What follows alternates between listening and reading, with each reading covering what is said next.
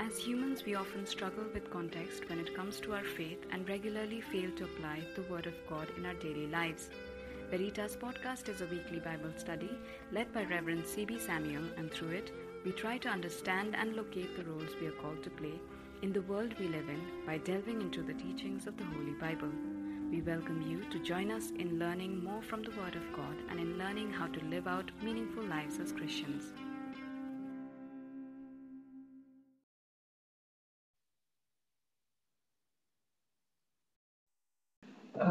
Today we start a new series. We completed our study on the Jesus-centered spirituality or Christ-centered spirituality in the book of Hebrews. And I felt as I thought about the fellowship and what is the appropriate teaching, I felt very strongly that I would like to look at the subject of the Holy Spirit. Now, I'm not looking at from a perspective of a doctrine, but the aspect of the centrality of the Holy Spirit in our life. And so the way I'm going to do it is today I want to look at one particular chapter in the New Testament, but most of my studies on Holy Spirit would be based on the Holy Spirit in the book of the prophets, because it is there that we find the original teaching which formed the foundation for the expectation of the Messiah. Because when Jesus came into the world, or before he came out into the public space, it was clear that the people of Israel were looking largely for someone who would be the one who would bring the Holy Spirit. I am not sure whether they had an understanding of what would happen, but they were waiting for the Messiah. And there were many who claimed to be the Messiahs, because there was 400 years of silent period, as we know, between the last Old Testament prophet and the coming of John the Baptist. And during that time, there were many who claimed to be messiahs, and most of them were political, claiming that they would bring freedom from the ruling nations or rulers. And but the people still waited for the Messiah to come. And when John came baptizing people and announcing that he was the voice in the wilderness, another imagery from the Old Testament, which was a very clear indicator that he would be the one who would prepare the way. And so when people went to him, their main question was whether he was the one, or whether he was the Messiah. And John's answer was very clear. His answer was that, he was not the one. He was very clear about that. And in fact, he went on to say, I baptize you with water, but the one who comes after me will baptize you with the Holy Spirit. Now, that was a clear indicator of how they would have to recognize the Son of God or the Holy Messiah in terms of the ministry or the revelation of God being fulfilled. And that for the people was enough answer, because they knew that when the Messiah comes from the Old Testament prophecies, that one of the things would be that God would be present with them. God will be with them. I'm again not sure whether their understanding was that God's presence would be the presence of the Spirit in each one of them, or whether it would be the presence of the Holy Spirit or the Spirit of God in the context of the nation. Because such a thing was never something that they experienced in their history, because the Spirit of God was basically on individuals, starting with the time when Moses was called into leadership, and then he had people who were involved, who took over, or at least people on whom the responsibility of leadership was divided by Moses, and the Holy Spirit came upon them. So it was very clear that this Holy Spirit was more uh, a Spirit of God that was given to people to fulfill their task of leadership, or a task which was appropriate to what God was doing. Because the first mention of a person on whom the Spirit of God came on was basically a person who was used by God in the construction of the tabernacle. So that is where we find the coming of the Spirit. The Spirit of the Lord will be upon that person. So it was not so much a position of leadership alone, but a position where a person was doing something that was in line with what God had commissioned. And but most of those who had the leadership role are the ones on whom the Spirit is seen to have come on. It doesn't mean positional leadership like the king. So definitely there was on Saul, there was the coming of the Holy Spirit, and later on we have David on whom the Spirit of God was present. But the prophets were definitely people who spoke in the authority of the Spirit and who experienced the Spirit in their life.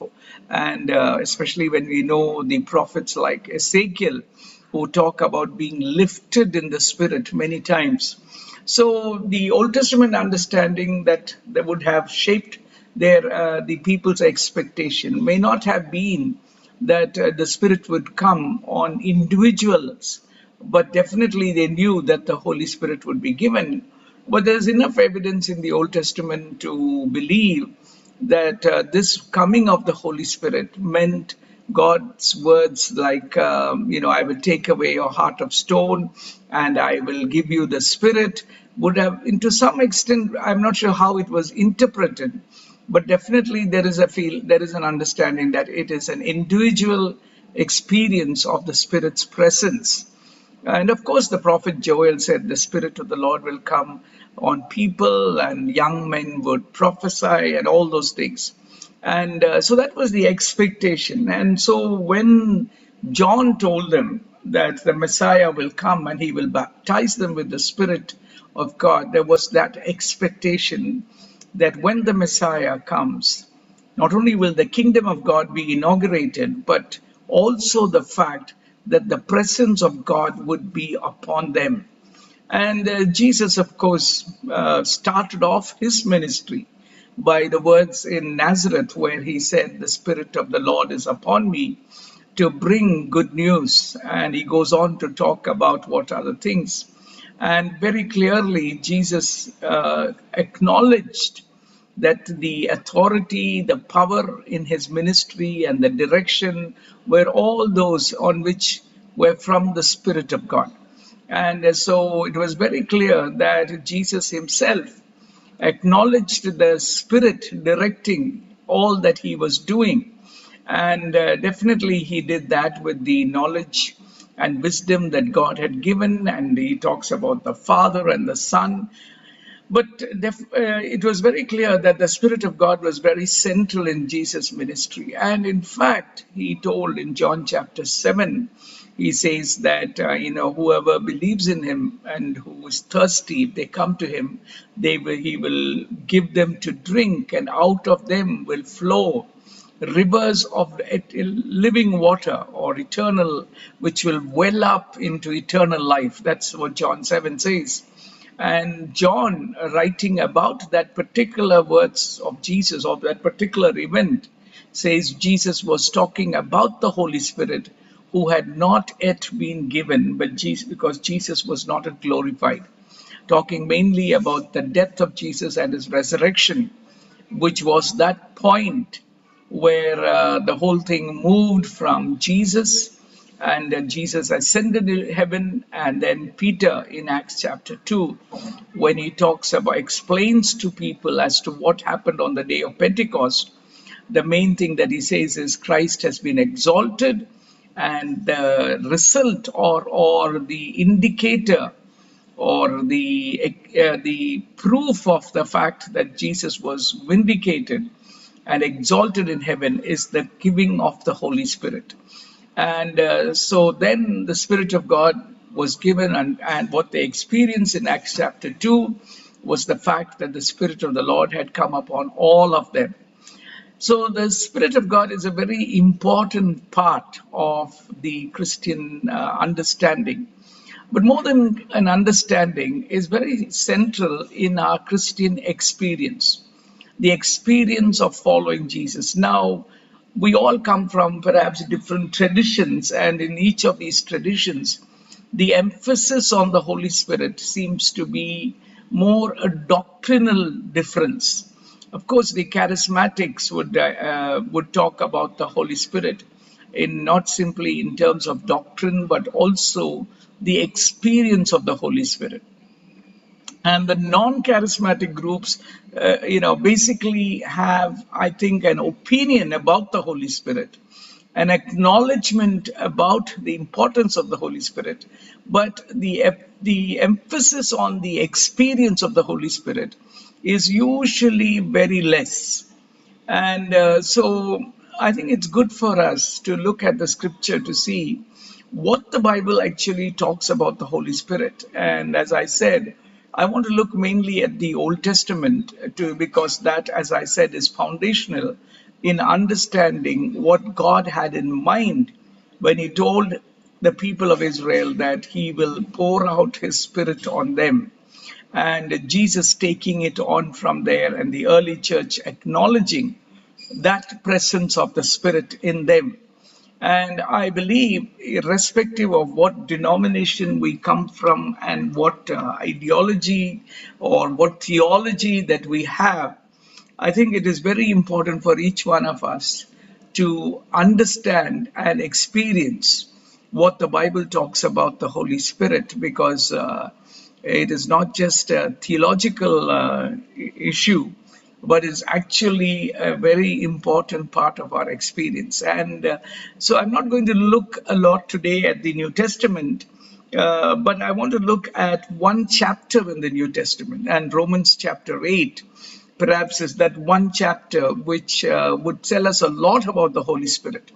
And Romans chapter 8 is acknowledged by many Bible scholars as perhaps one of the most favorite chapters of many people. The Romans chapter 8, of course, each of us would have certain verses from Romans chapter 8 which we like, but as a whole chapter, I think we cannot deny the fact it is one of those great chapters in the New Testament. There are verses in the New Testament which are popular, like John 3:16 and other things. But if we have to look at a chapter which holds our attention, it is Romans chapter 8. And I think it is a good chapter to spend our time looking at what the Bible says about the Holy Spirit. And in this particular chapter, the word Spirit itself comes so many times. In fact, one Bible commentator says it is never found as much as it's found in this chapter than in any other chapter of the New Testament. And so if you're talking about the Holy Spirit, definitely Romans 8 would stand out. And so it's one of those great chapters in the New Testament, and it's all about the Holy Spirit and our own life, or our own Christian life. Now, I'm going to look at this. I'm not going to read the whole chapter, but I want to look at it because, in terms of the important, significant things about what the Bible says here and about the Holy Spirit. Now, one important verse, the whole chapter, as I said, is important, which we need to think about is verse 9, where it says, "You, however." Now, the Apostle Paul is writing to those who have experienced Christ and who therefore have an experience of the Holy Spirit.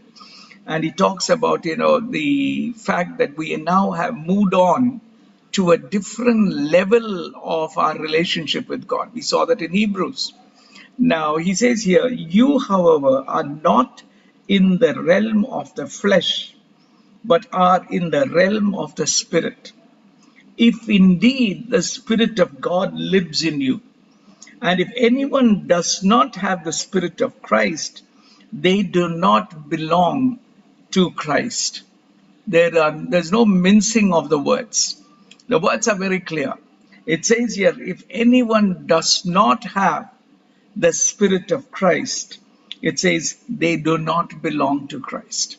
We can talk about a lot of experiences we have had in terms of knowing Jesus, our engagement in many different aspects of Christ's mission.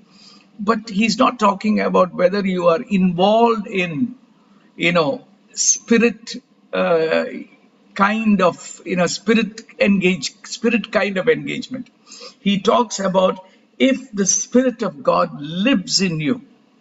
The Spirit of God lives in you. And he says, if anyone does not have the Spirit of Christ, they do not belong to Christ. It's something of an experience of the Spirit, which is a guarantee that we belong to Christ. Now that's very central. He's not talking about whether you know about the Spirit or what you acknowledge about the Spirit. He's talking about the Spirit of God living in us. And if we do not have the Spirit of God living in us, he says you do not belong to Christ. Because it's not about acknowledging Christ, but it is about belonging to Christ. And when the early church knew that, especially the disciples of Jesus who followed Jesus and heard Jesus talk about so many things about the kingdom of God and the Father and all those things, when Jesus told them to wait in Jerusalem, and he said, I will send you the Holy Spirit, another comforter, another advocate. And when that happened, it was a mark that earlier they belonged to Jesus as Jesus' disciples who walked with him. It was a kind of a belonging to a group. But now this was totally different. Acts chapter 2 gave them a new sense of belonging, in which it was no longer we walked with Jesus kind of relationship, but actually we walk with Jesus. We are in a relationship with God. That's why the writer of Hebrews would say, what happened with Jesus was that we have an access now directly into the most holy place. And here Paul writes and says, if anyone does not have the Spirit of Christ, he does not belong to Christ. They do not belong to Christ.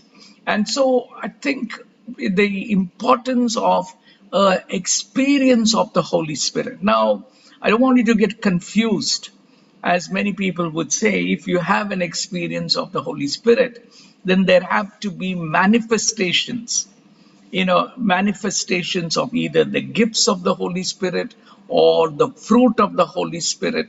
Now, of course, those are all important aspects. But that's not what we are talking about. We are talking about a relationship with God which has translated itself into an experience in which, as Jesus said, my Father and I will come and abide in you. He says we will come and live in you. That is very important. And I want to look at Romans 8 because it talks about why the Holy Spirit. Because if Romans 1-7 is where Paul does an expanded presentation on what God has done for us in Jesus Christ.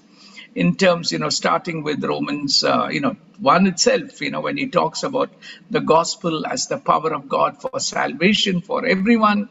And then he talks in chapter 1 and 2 about all of us needing that salvation experience. And in chapter 3, he talks about what happened. And then in chapter 4, he deals with this whole issue of, faith and works, in terms of salvation, and says that salvation is by faith and faith alone. And very central. So in Christ, he would say that there's something happens for us. That is, our own whole standing with God changes. And now we stand, as Romans 5 would say, that we are justified. He says in Romans chapter 5, verse 1, he says, since we have been justified through faith, we have peace with God through our Lord Jesus Christ. He says, in the death of Jesus, something happened. And that means we have now a relationship with God, where we are no longer condemned to die. But because of what Jesus has done, we have been saved. But the whole issue is that, if we have that experience with Jesus, where we have acknowledged him, accepted the work of Jesus, and therefore we stand justified, then what is the place of the Holy Spirit? It's a transaction which was complete by itself. So all that we have to do is to recognize that Jesus died for our sins, and we accept that, and that's it. The story is over. That means we are justified now, and then there is no need of the Holy Spirit. But the New Testament is very clear that God has given us the Holy Spirit. And the transaction that Jesus did on the cross is something that allows us to enter into the presence of God. But what happens is God wants us to have more than just a paper transaction where we stand justified. He wants us to be transformed. And that is why the Holy Spirit has been given. So he says here in Romans 8, in verses 1 to 4, therefore, he says, there is now no condemnation for those who are in Christ Jesus. Because in Romans, the first 7 chapters, he talks about this new experience that we have in God. And then in chapter 7, he talks about the struggle that we have in spite of coming to know Jesus.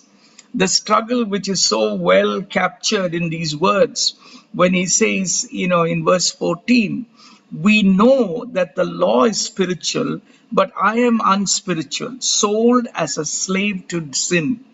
I do not understand what I do, for what I want to do, I do not do, but what I hate, I do. And if I do what I do not want to do, I agree that the law is good. I'm looking at chapter 7 of Romans and verse 17. As it is no longer I myself who do it, but it is sin living in me. And I know that good itself does not dwell in me. That is in my sinful nature. For I have the desire to do what is good, but I cannot carry it out. For I do not do the good I want to do, but the evil I do not want to do. This I keep on doing. Now, if I do what I do not want to do, it is no longer I who do it, but it is sin living in me that does it. So I find this law at work. Although I want to do good, evil is right there with me. For in my inner being, I delight in God's law. But I see another law at work in me, waging war against the law of my mind and making me a prisoner of the law of sin that is at work within me. What a wretched man I am. Who will rescue me from this body that is subject to death? Paul is talking about a real battle that a person who has been justified in Jesus continues to have, because we have already been justified in acknowledging the work of Jesus on the cross. But there is a major problem. The problem is the battle continues. And then he says, who will rescue me from this body that is subject to death? Thanks be to God who delivers me through Jesus Christ our Lord. So then, I myself in my mind am a slave to God's law, but in my sinful nature, a slave to the law of sin. Therefore, there is now no condemnation for those who are in Christ Jesus. Because through Christ Jesus, the law of the Spirit who gives life has set you free from the law of sin and death. And so he introduces the whole area of what happens when the Spirit of God comes in. We struggle in this area. We struggle. Yes, We know Jesus personally, but the problem is that does not help us to live. Even our desire to be Christ-like, our quest for holiness, none of these things are things that we desire. But there's a big gap between what we desire and what we are. And that is where the Holy Spirit comes into play. The Holy Spirit comes into play because it makes it possible for us to live the kind of life. Yes, Jesus, in his death and his resurrection, definitely has provided for us an entrance into the relationship with God. But to live up to God's requirement, that knowledge doesn't help us. The knowledge doesn't help us. Yes, we come to Jesus and his work on the cross is complete, because everything that has held against us, as we saw in Hebrews, in the book of Hebrews, has been paid for. But he says, what is different about Jesus and the other priests is that the earlier worship did not have the ability to cleanse our conscience, did not have the ability to make us perfect. But now Jesus has sacrificed once for all, entered into the most holy place. And what he did was to give us that Holy Spirit who makes it possible for us to enjoy the perfection that God has in mind. And that is why the Holy Spirit is very central. Unfortunately, what happens is with groups that talk about the Holy Spirit so much, they do not talk about that particular transformational role of the Holy Spirit. They talk about the gifts of the Holy Spirit. Now, the Holy Spirit was not given to us basically to give us gifts. That is not what the scripture understands. Yes, the Holy Spirit is a very missional spirit, and definitely it gives us gifts in order to accomplish the mission of God. Definitely the presence of the Holy Spirit in us is to transform us. And that is what Paul would write here. And I think it's so central because we know in coming to Christ, our sins have been forgiven. But the problem we have is not so much the sins that has been forgiven alone, but even the fact that we struggle with sin. I remember reading in one of the writings of Gandhi about his own struggle. He said he was in South Africa and there was a missionary couple. I think their names were Mr. and Mrs. Coates. That's what he refers to them very often. And they were very keen, perhaps they had a ministry among, foreigners in South Africa. I'm just assuming because Gandhi talks about, them taking him to church and then taking him to their house for lunch. And they constantly talked about Jesus. They talked about Jesus to Gandhi, and Gandhi writes about it. He really had a high respect for Mr. and Mrs. Coates. Of course, he had a problem with the practice of Christianity that he saw in South Africa, in the churches. He refers to that. But he was very impressed with the life of Mr. and Mrs. Coates and the way they related to him and others. But he struggled with the theological what they talked about. He says they were nice people. I'm not quoting it verbatim, but what he says is that I think they would have had a discussion on sin.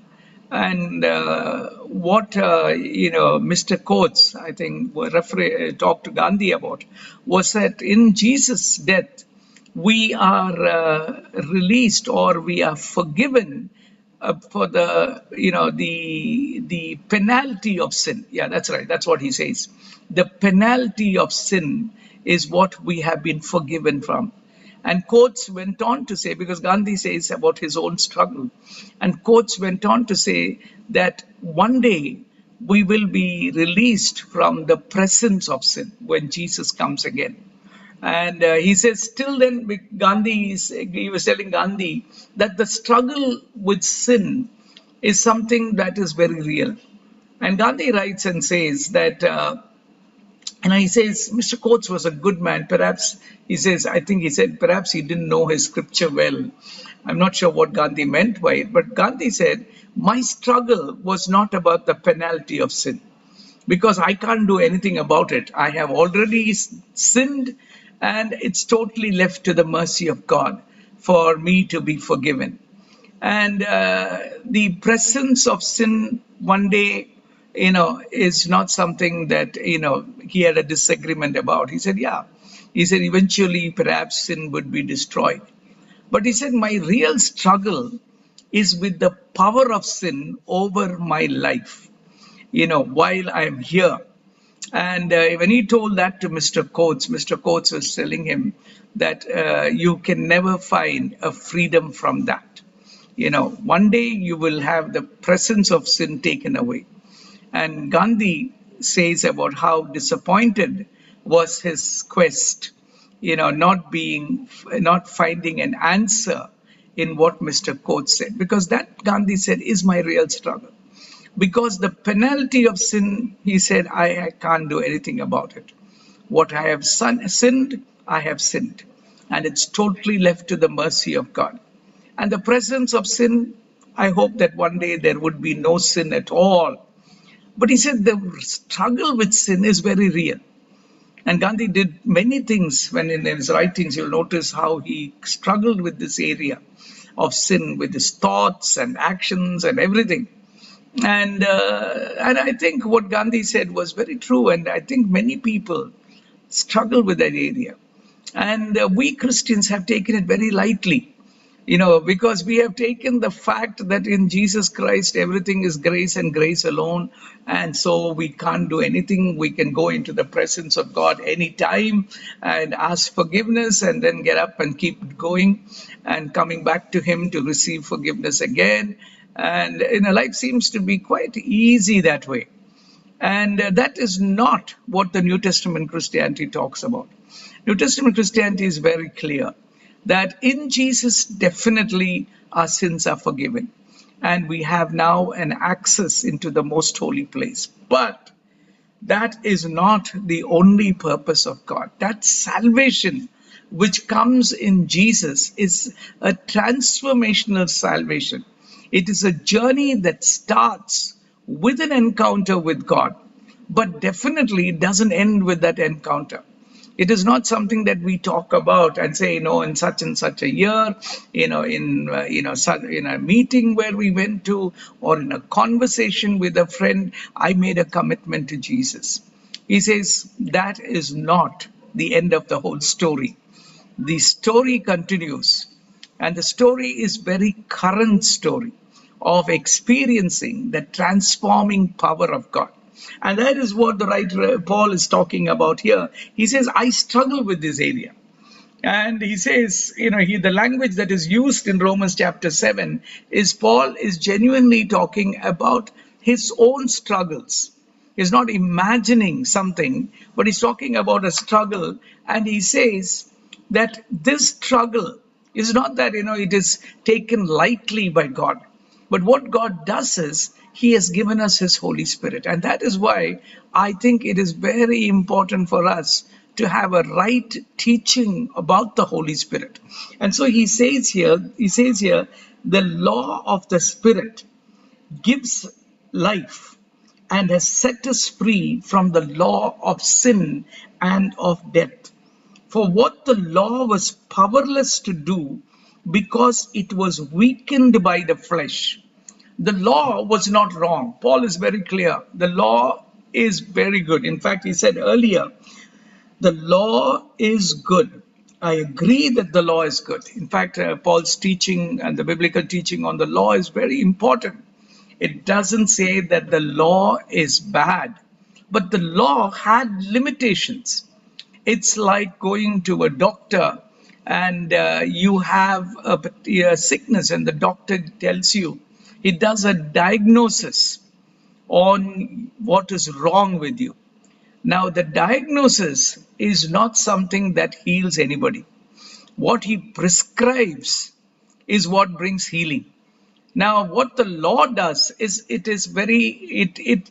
basically gives us a diagnosis. And it tells us also the standards of what is expected of us. But it does not build in us that capacity the capacity to reach or meet the standard. And that's why Paul is struggling with it. Paul is talking about a real struggle because he said earlier, it is, I know the good itself does not dwell in me. I have a desire to do good. You see, none of us start the day wanting to do that which is wicked. But all of us know that what we desire is not we eventually do. And the reason is that he says there is a struggle in us. You know, the law only tells us what is expected by God and where we have fallen short. And the law, when we confess to God, also says that God is a forgiving God. But it doesn't build the capacity in us to change. And I've found that very often, even in my relationships with people in the organization where I worked and even outside.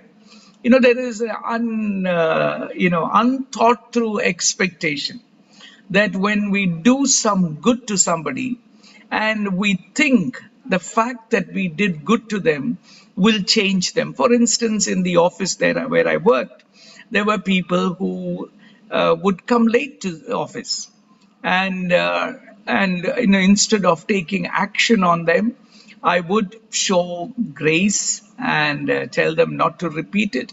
They had valid reasons. Some of them, had reasons which I may not have accepted it as valid, but they always pleaded that they would change. And being in an institutional position, and even not only institutional, in our relationship with people, we know that we forgive people, definitely. But in that forgiveness, we also believe, because we have forgiven them, that they will have the capacity not to repeat it. And but that is perhaps we think that they would be shamed about. Some people shame people and they think by shaming them they will not repeat, but that may be because of fear rather than actually any transformational reasons, or we think forgiveness actually changes people. Now, none of these things has the capacity to change, and sometimes we think gratitude will be that which can change people. We do something good, even though they have done bad to us, and then we think our life of showing gratitude to them will transform them. But I think those kind of expectations are not real, because it doesn't change. It doesn't change at all just because of these things. There's something in them, and that's what the Apostle Paul would say. He says, in me, he says, there is a law that is at work in me, waging war. He talks about a war that is in us between the good we want to do and the evil that we eventually do. And he says, we are totally helpless. We are totally helpless. And how often I have found that in many relationships, especially when it comes to relationships in marriage, when people come for counseling and they don't intend to destroy each other. But unfortunately, you will find that there are ways in which they do things in spite of. We had a young couple who, called us. We didn't meet them because of the lockdown. And they were going through, I don't know whether they're still going through major problem. Major problem. In fact, she wanted to walk out of her marriage. And Selena and I are still not sure as to, when they tell us about where the problem lies, because they both have enough things against each other. And we think it is basically cultural background of both of them being different and all sorts of things. But at the end of the day, they would say, we want our marriage to work. Definitely they don't want to, destroy the marriage. But the sad part is that in spite of the fact they want that their marriage to work, they don't have the capacity to make it work. And I have, Selena and I have realized in our counseling experiences with people, suddenly things change. Suddenly things change, not because they have made some great resolutions. We remember a young couple who came to us, going through major crisis. and the boy, I think, was having problems with pornographic material, and he used to spend a lot of time on his laptop watching. After they've gone to bed, he will say he's got work, and he will go back to his computer. And many times the wife had seen him spending a lot of time on pornographic sites, and she couldn't handle it, and he was having an affair outside marriage. And they came to us, and of course, he did not, in the beginning, he said he didn't even think. I took him out for tea one day to talk to him to find out. I couldn't just place my finger on what was wrong in this whole thing.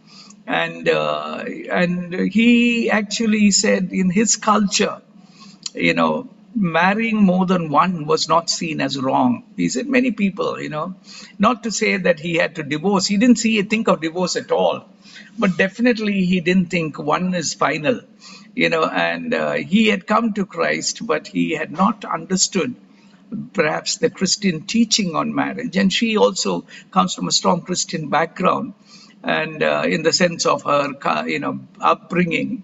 So for her, marriage was one wife, one woman, one husband, till death do us part. For him, there was no such expectation. And that was just one part of it. But I think as I talked to them, I realized that, apart from all those different ways of viewing things, they both did not have the capacity to make things happen. And we ended our conversations with them. They visited us many times, regularly to share. And all the time it was about just pouring out. And both of them, giving us a list of things that happened since the last time they met with us, which made the marriage worse. And then suddenly, but we promised to pray for them. Selena and I prayed a lot for them. And suddenly, out of the blue, we saw them after some time. And I asked them, how are you doing? And they seemed to be so happy. Something changed. Something changed in them. And today they are doing so well in their marriage. And I must confess, many times people have resolution 1, 2, 3, 4, 5. And I find they can make those resolutions, but resolutions don't have the capacity to transform us.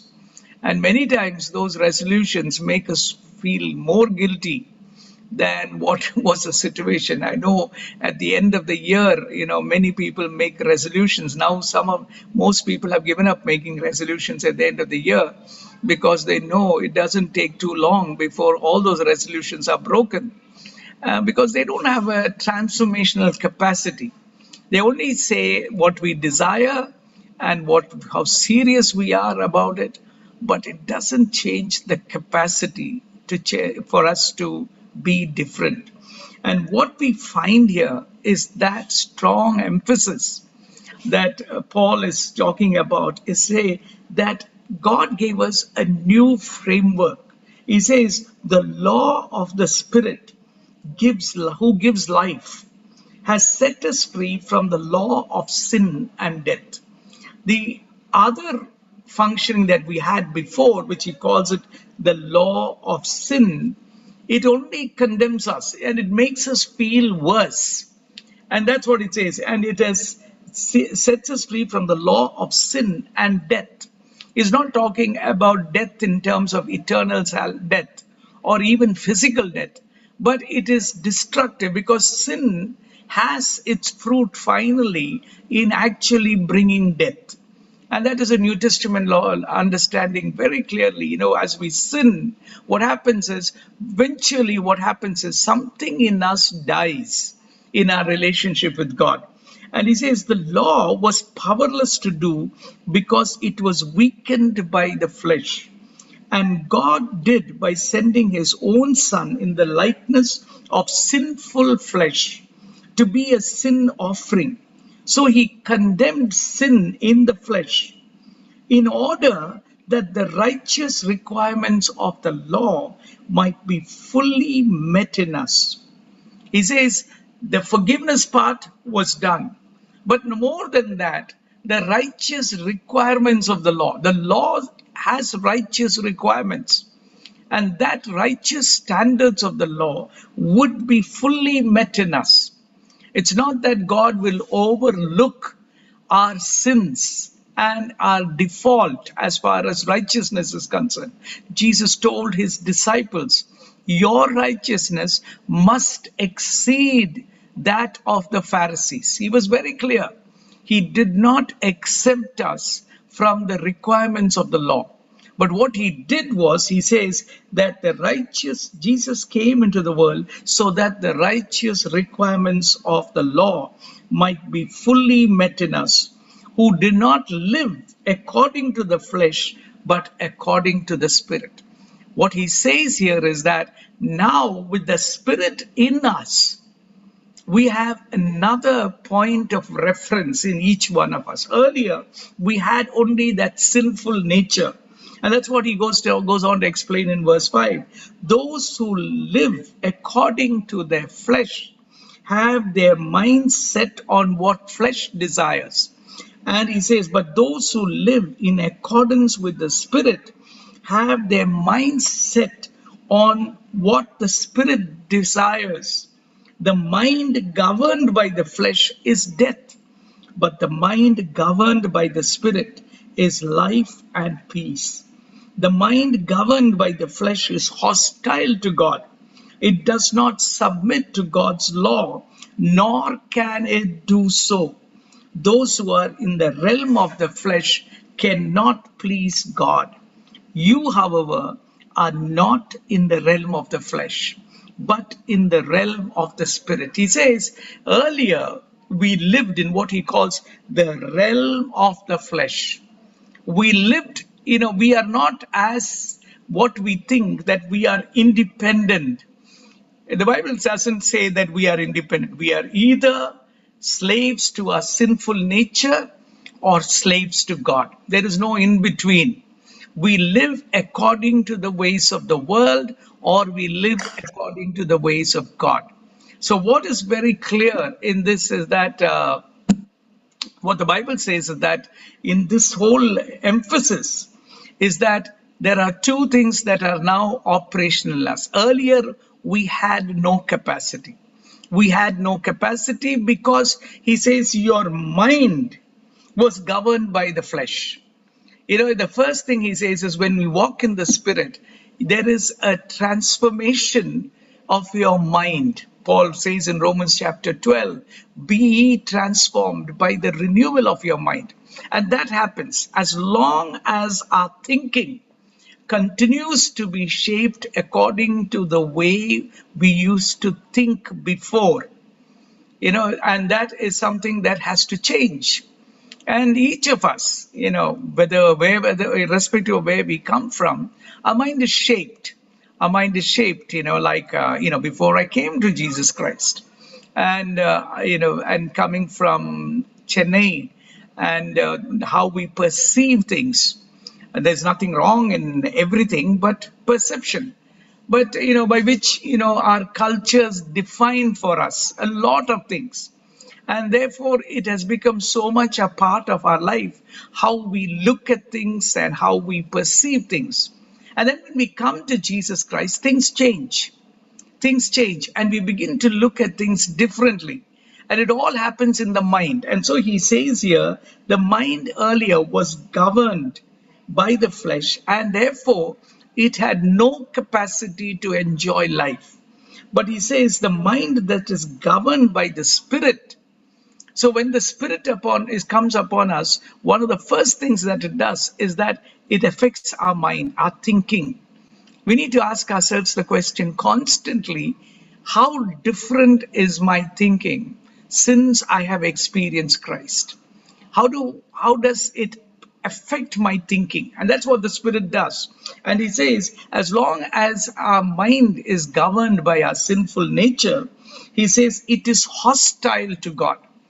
It doesn't desire the things of God. It is hostile to God. It is actually in enmity to God. That's what it says here. It says it is hostile to God. And it says here that Does not submit to God's law, nor can it do so. So what happens is, when it hears the requirements of God, and in our heart we desire what we read in the scripture as something that we want to do, the mind that is under the sinful nature is hostile to God. It doesn't want us to do what we desire. So there is a battle there itself. So we find, we desire God's way. We read the word of God and we desire it. But what happens is, our sinful nature, which controls our mind, is not interested in doing God's law. In fact, it's hostile. It will do everything possible to ensure a disobedience to the scriptures. Everything possible to ensure. It may come up with some realistic ways in which we can disobey God's word. And that is what happens here. And he says, those who are in the realm of the flesh cannot please God.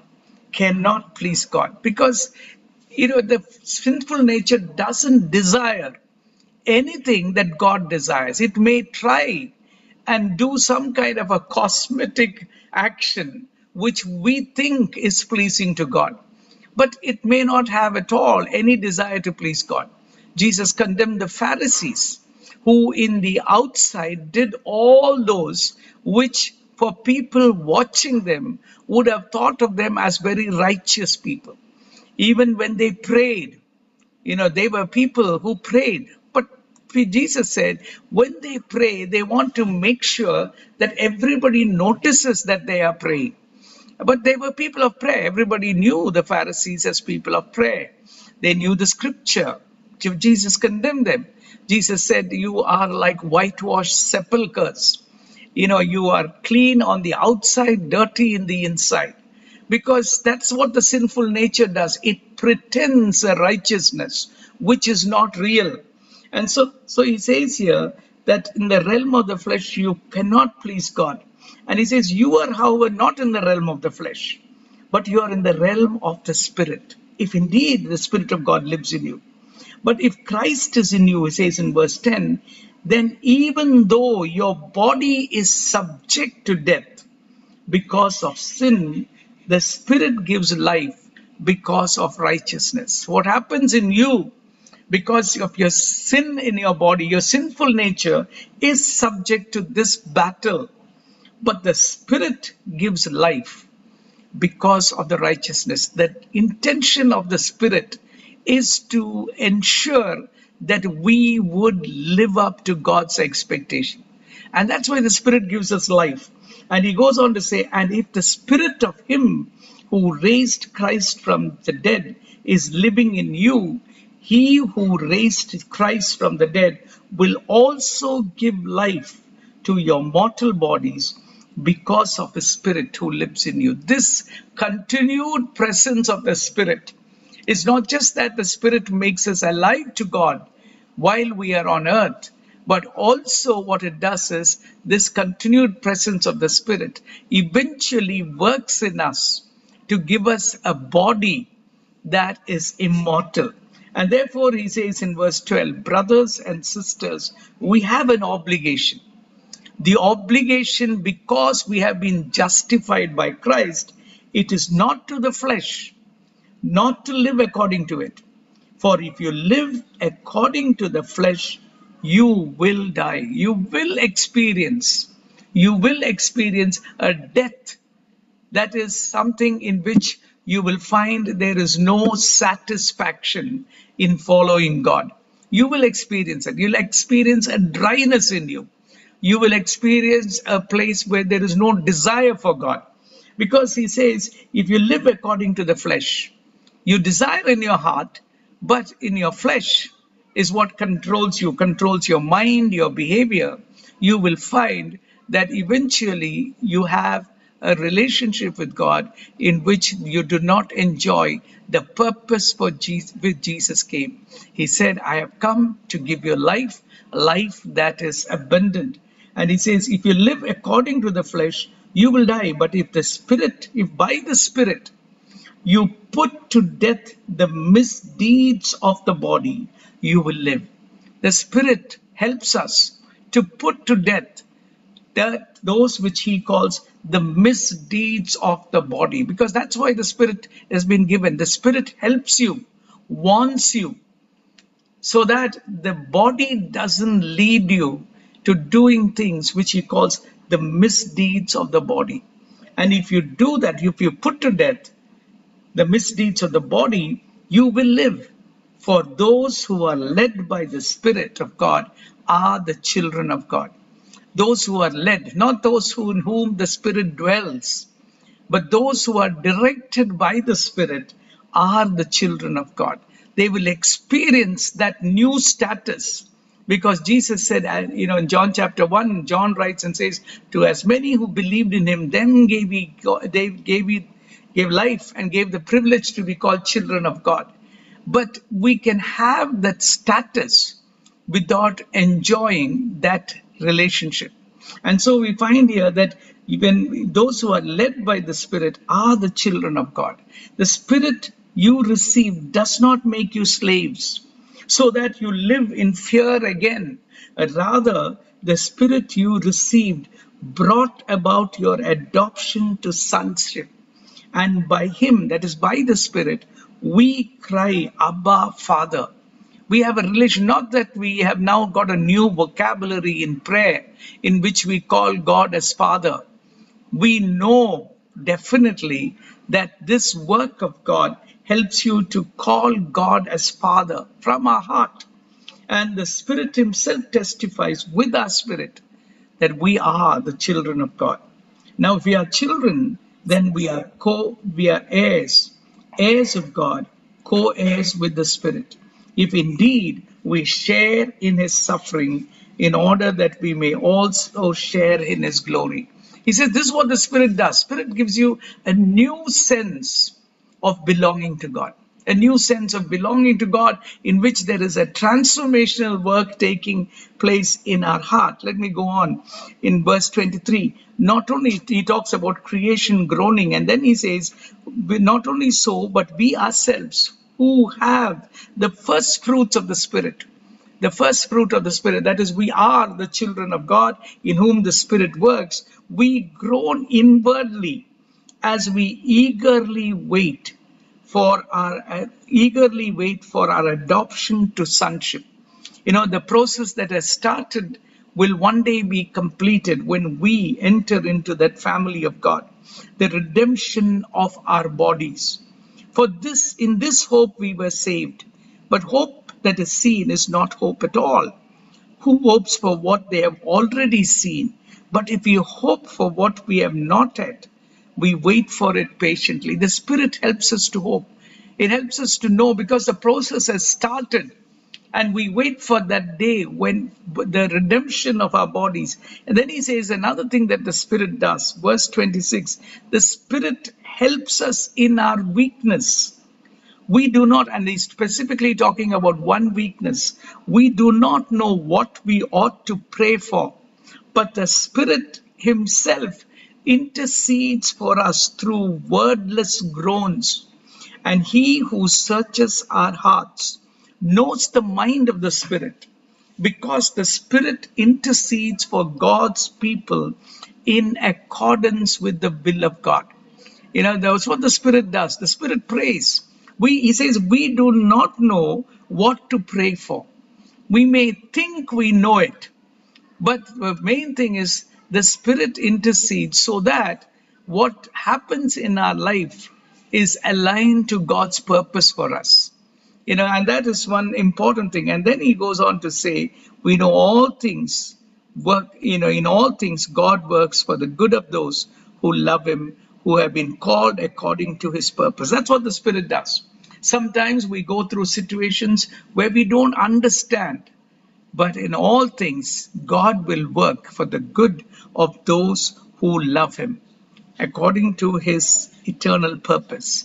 And that's what the Spirit does. So the Spirit is very much a part of the transformational process. Without the Spirit, the purposes of God will not be fulfilled in the salvation that was brought to us by Jesus Christ. Salvation is not the end, it is the beginning of this long process. And that's why the Spirit is very central. So, if in conclusion, what I want to emphasize is that the essential work of the Spirit in the life of those who are believers in Jesus is to complete the work of perfection in us. That's what the Spirit of God has been given to us for. Of course, there are other things that happen. We will look at it later. But one central piece is the fact that the Spirit has been given for transforming us.